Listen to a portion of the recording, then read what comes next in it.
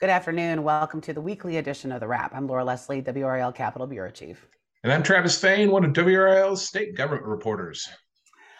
And it's election time. You can feel the energy coming up. But today, all the talk today seems to be about the Wolfspeed deal, which I understand is the biggest deal, biggest economic incentives deal and investment in North Carolina history.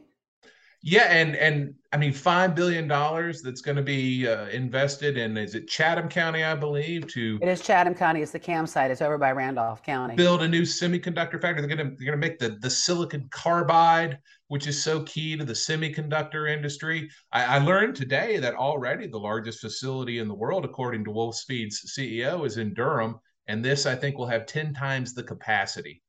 So this is another mega deal.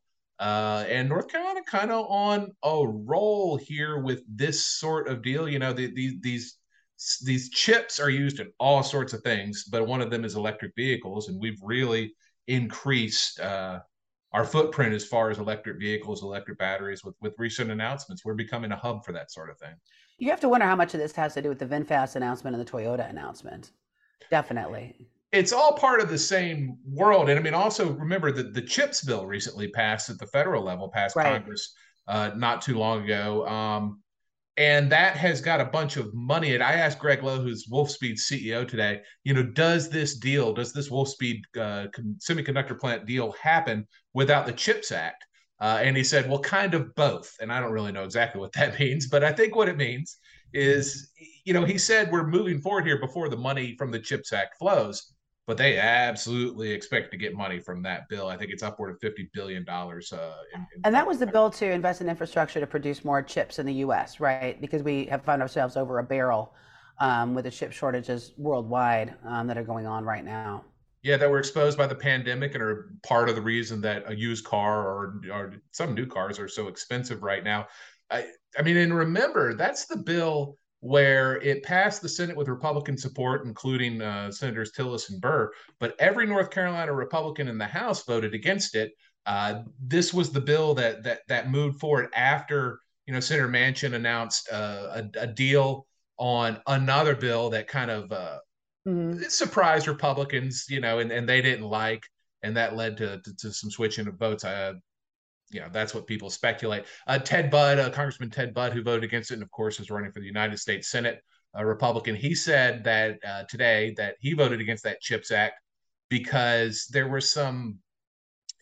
Basically, he says that Democrats pulled some guardrails out from an original part of the bill that would allow taxpayer money to be invested in shifting manufacturing to facilities in China. He was for the bill back in January earlier this year, and then he says the bill was altered before the final vote. Of course, At any again, rate, Ted Budd there's and Tom money. Tillis voted for the bill as is. So Yeah.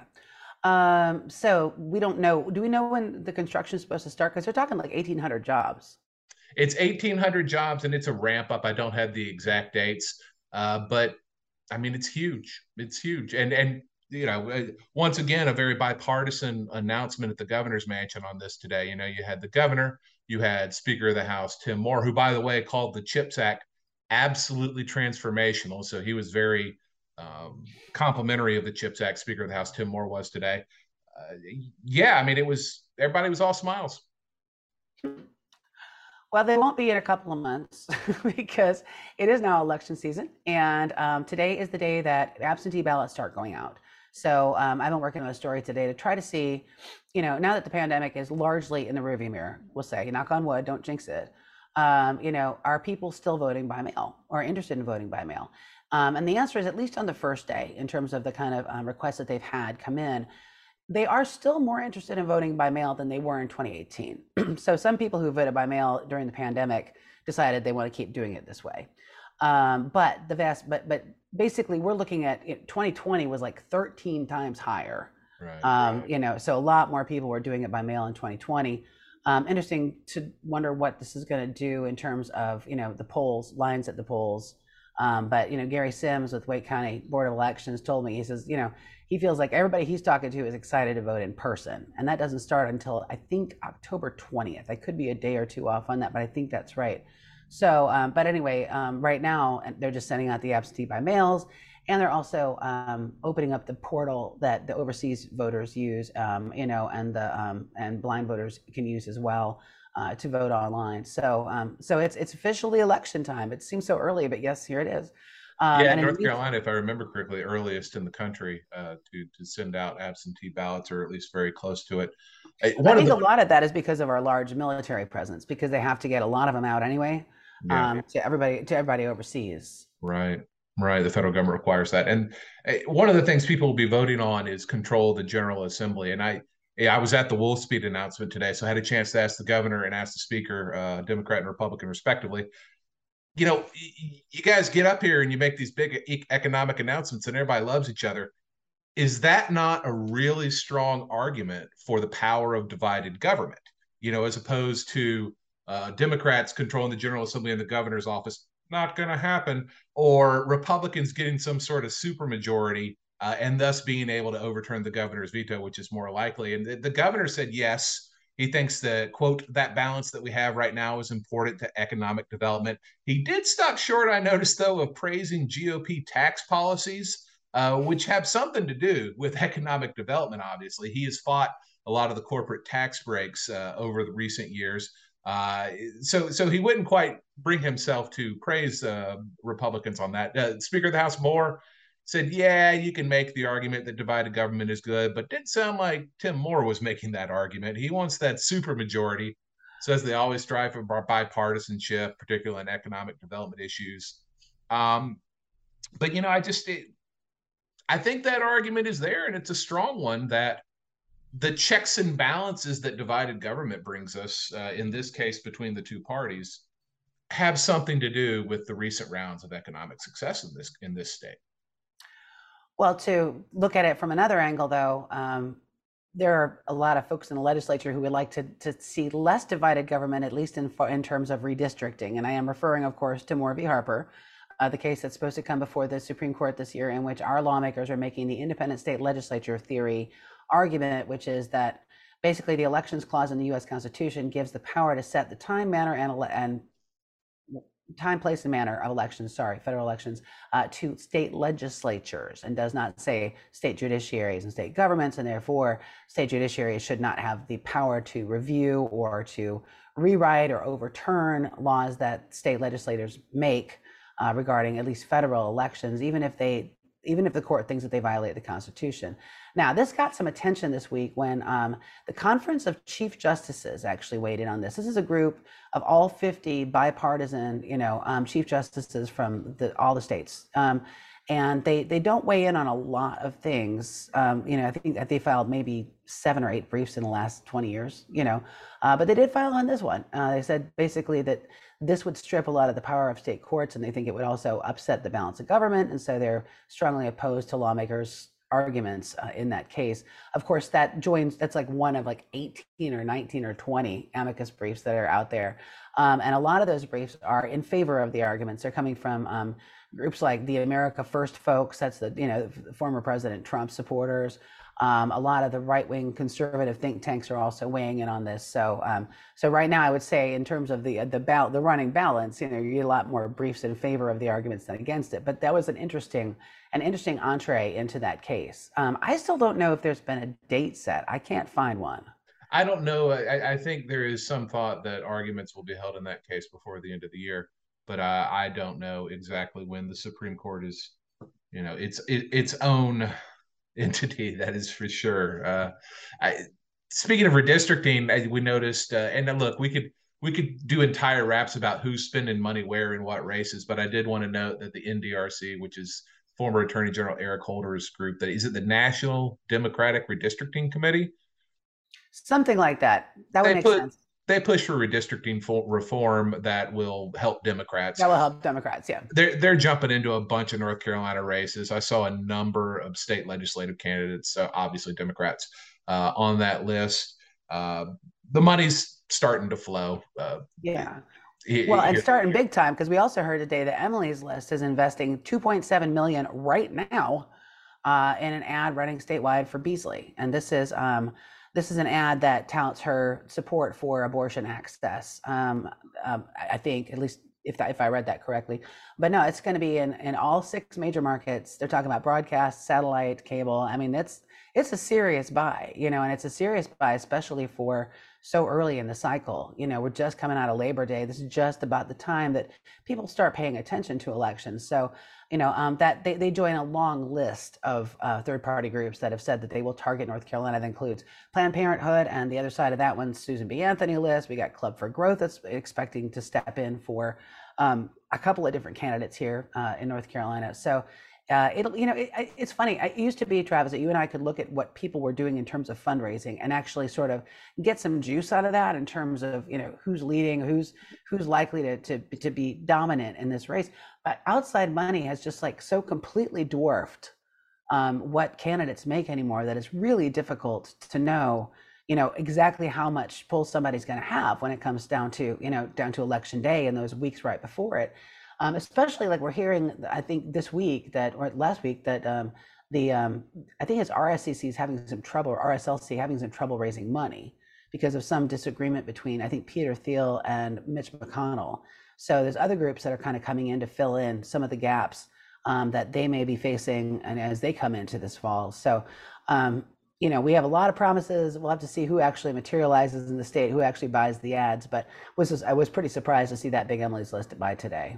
Yeah, and I mean, you and I were talking before we hit record here. We both think abortion #1 issue in these elections, hands down. And at least among women voters, and women make up 54% of the electorate. So right, yeah, right, nope. Yeah, it's interesting. There's a lot of talk, and we've covered this too. Here, Brian Anderson, I think, had a story about how a lot of the Republicans here are starting to scrub their websites, of their sort of positions on both abortion and same-sex marriage, and sort of trying to pivot toward inflation and a referendum on Biden and the economy, trying to make that center stage. And for a lot of voters, that will be the #1 issue. I'm not saying it won't, but I do think that what we've seen in Kansas and in some of the other states where we've seen special elections and Democrats overperforming, a lot of times their main message has been on abortion, and it does not seem to have failed them. Yeah. Meanwhile, Senator Richard Burr mentioned briefly the FBI. Y'all remember that Senator Burr, he seemed to do real well in the stock market right around the beginning of the pandemic, even though he was kind of telling people publicly, oh, it'd be all right. But he was dumping stocks while he was doing that. And the LA Times, which has done a lot of good work on this, pushed to have the affidavit in what was ultimately an FBI investigation that resulted in no charges. I want to be clear. The FBI did not charge this man. But so the affidavit that was part of that case came out this week or late last week. They said he made more than $164,000 in, quote, well-timed stock sales early in the pandemic. He dumped in his portfolio like 83% of equities down to 3%. He avoided something like $87,000 in losses. His wife sold off a bunch of stuff too. His brother-in-law sold off a bunch of stuff. Right. After a call with Senator Burr, he also had hip replacement surgery recently. That's separate, except it involves Richard Burr. So we do wish him speedy recovery on that.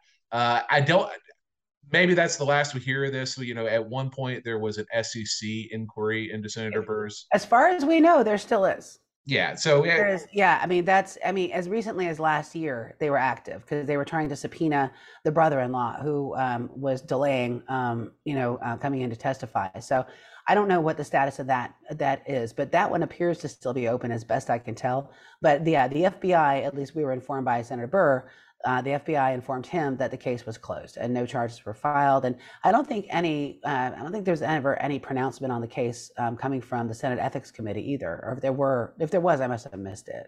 So I don't remember. But just speaking of people in elected office being accused or sort of accused of crimes, former State Representative Derwin Montgomery pled not guilty this week. This is according to the Winston-Salem Journal in federal court. He is accused of embezzling $26,000 from the Bethesda Center for the Homeless, where he was executive director, including a trip to Cancun that federal prosecutors say he paid for himself. So he pleaded not guilty this week, and that's, again, former State Representative Derwin Montgomery. Was he from Forsyth or Guilford County? He was Winston-Salem, I believe. He was in the House briefly and is not now. Yeah, he was Speaking, appointed to replace someone. So I'm sorry, it doesn't come to me because it was back in a couple of years ago. But yeah, so he did not run again. So there's somebody else in his seat right now. But yeah, it was interesting. He said he told his congregation, he's a preacher. He told his congregation that that not all the facts were out yet, and that he's working through some issues and talking to the church elders. So I guess we'll wait and see what turns up in court. Obviously. speaking of former lawmakers, Senator Bob Steinberg, now former Senator Bob Steinberg, who lost his primary out near the coast, he has resigned and is heading into lobbying. He's discussing contracts to represent Camden County in the General Assembly, not represent them, but lobby for them in the General Assembly. Elizabeth City too, 30 grand, $36,000 a year. These contracts, each one individually, would be according to the Daily Advance in Elizabeth City. He's also saying, look, I'm not doing a 1 year contract. Some local leaders had asked him for a 1 year contract. He wants to do 2 years because that's how long legislative sessions run. So wasting no time negotiating those. And I was surprised, Laura. I thought, well, how many counties actually have their own lobbyist? And it's quite a few. I mean, I didn't fully add them up, but it's a bunch. Well, very few of them. I mean, okay, the big counties definitely do. I think the smaller counties keep somebody on retainer, if something comes up. But yeah, I mean, there's definitely something to be said for having somebody to argue the case for your county specifically. Now, obviously, that's the sort of thing that you would want your lawmaker to do, right? Your delegation to do. But there's something to be said for having somebody to help them lobby their fellow lawmakers to get more resources for your place. So I think it is interesting that this has sort of developed so quickly. Usually, people sort of wait through the cooling off period before they start making moves like this, because they've got a 6 month cooling off period.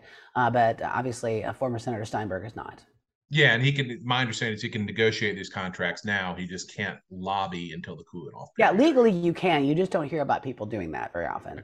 Right. In the meantime, also we wanted to mention something that will be probably surprise to a lot of people who got the student loan forgiveness. That is, you all remember, there's $10,000 or up to $20,000, depending on what your income was, of student loan forgiveness that's coming your way.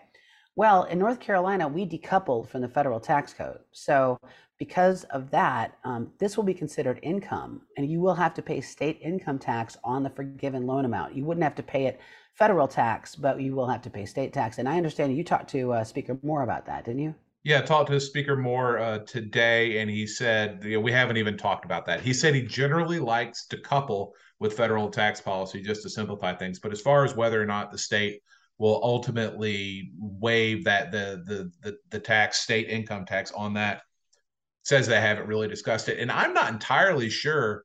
Look, a lot of this depends on how the Department of Education arranges this, how they set it up. Does the forgiveness happen all at once? Does it happen over a number of tax years? Does it happen in the 2022 tax year? Does it happen in the 2023 tax year, when the legislature will be in session, will be forced to be, at least deal with this question in some way? I asked the U.S. Department of Education about that a week ago. They were like, yeah, they didn't say we don't know, but if they do know, they were keeping it to themselves when I asked, because I could get no details out of them. So I don't know that we know what that looks like, but we shall see. I will mention quickly, the speaker also today said to expect in the next year increased state investment in job training in the community college system. Significant, I think, investment. He said, and we said, absolutely. He said, no doubt about it. Expect that to be a priority for the legislature over the next year. Yeah, I was listening to an Education Oversight Committee meeting this morning, and one of the things that they were discussing, not this morning, sorry, earlier this week, and one of the things they were discussing was the skills gap, and the problem basically that we are going to need so many more trained workers to deal with all these great economic development projects that are coming here. There was some discussion of that in Project Kitty Hawk, which is a funded basic effort to sort of unify online education, sort of provide a platform that all the UNC schools could use. And there was actually some lawmakers who were talking about whether or not this was going to cannibalize the community colleges job training, if they went into job training as well. But it sounds like, even though there was some skepticism about the project in general, it sounds like everybody is sort of on the same page in terms of we've got to do something because we're going to lose our edge if we don't have enough people to fill these positions. Yep. Workforce development is huge and the economy moves and changes fast. I got two other quick ones. Medicaid expansion. I talked to Senator Ralph Heiss, Representative Jason Saine, and like I said, Speaker Moore over the last couple of days.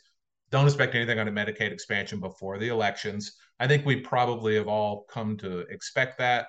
But they've been pretty clear that they don't want to come back to town right now, yeah, and that takes them off the campaign trail. It makes it so they can't raise money. This is not a great time to do that. We did find a letter. We got a letter from Secretary Cody Kinsley to lawmakers and hospital executives, sort of implying, if you read it the right way, that the state could be losing hundreds of millions of dollars in signing bonus. So I wrote about that this week. You can find it on WRAL.com, on the NC Capitol. I will say that basically the signing bonus is going to be there kind of regardless of when lawmakers go ahead and approve the expansion. So it doesn't sound like we'll be missing out on that, but we definitely are missing out on, as you reported, up to about $500 million a month in money that could be coming from the feds to pay for Medicaid expansion. So. Yeah, those calculations according to DHHS, but obviously if there's a bunch of money on the table and it's a monthly amount because it's paying for people's claims in that given month, every month you go without it is money you go without. The hospitals authority and the hospitals around the state, their resistance to changing certificate of need laws, which regulate how they can and cannot expand, is a big sticking point. The Senate is insisting on that as part of Medicaid expansion deal. Hospitals are like, nope. The speaker was asked today if hospitals have changed their position on that at all. His answer was, I don't know. I'm gonna go ahead and translate to that it ain't changed. The speaker did say that overall he's very optimistic that expansion gets done eventually. Keyword eventually. Anyway, we should probably wrap this up, but thank you. I got one more for you. One more. Okay. Ronnie Chatterjee, Democrat, ran for treasurer, 2 years ago at some point recently? He's now chief economist for the U.S. Department of Commerce. He was in town today for the Wolf Speed announcement at the governor's mansion. And I believe this announcement was supposed to come next week, but the governor kind of let the cat out of the bag a little bit early. He will be taking a lead role for the Biden White House on implementation of the CHIPS Act. So that's a North Carolina guy who's going to be kind of leading the implementation, the nuts and bolts of that very big bill. I think that was 2020. That rings a bell. Yeah. That sounds right. Anyway, so next week, obviously, we're looking forward to more campaigns, more money, and of course, more oversight meetings. So we'll keep you posted on all that here on The Wrap.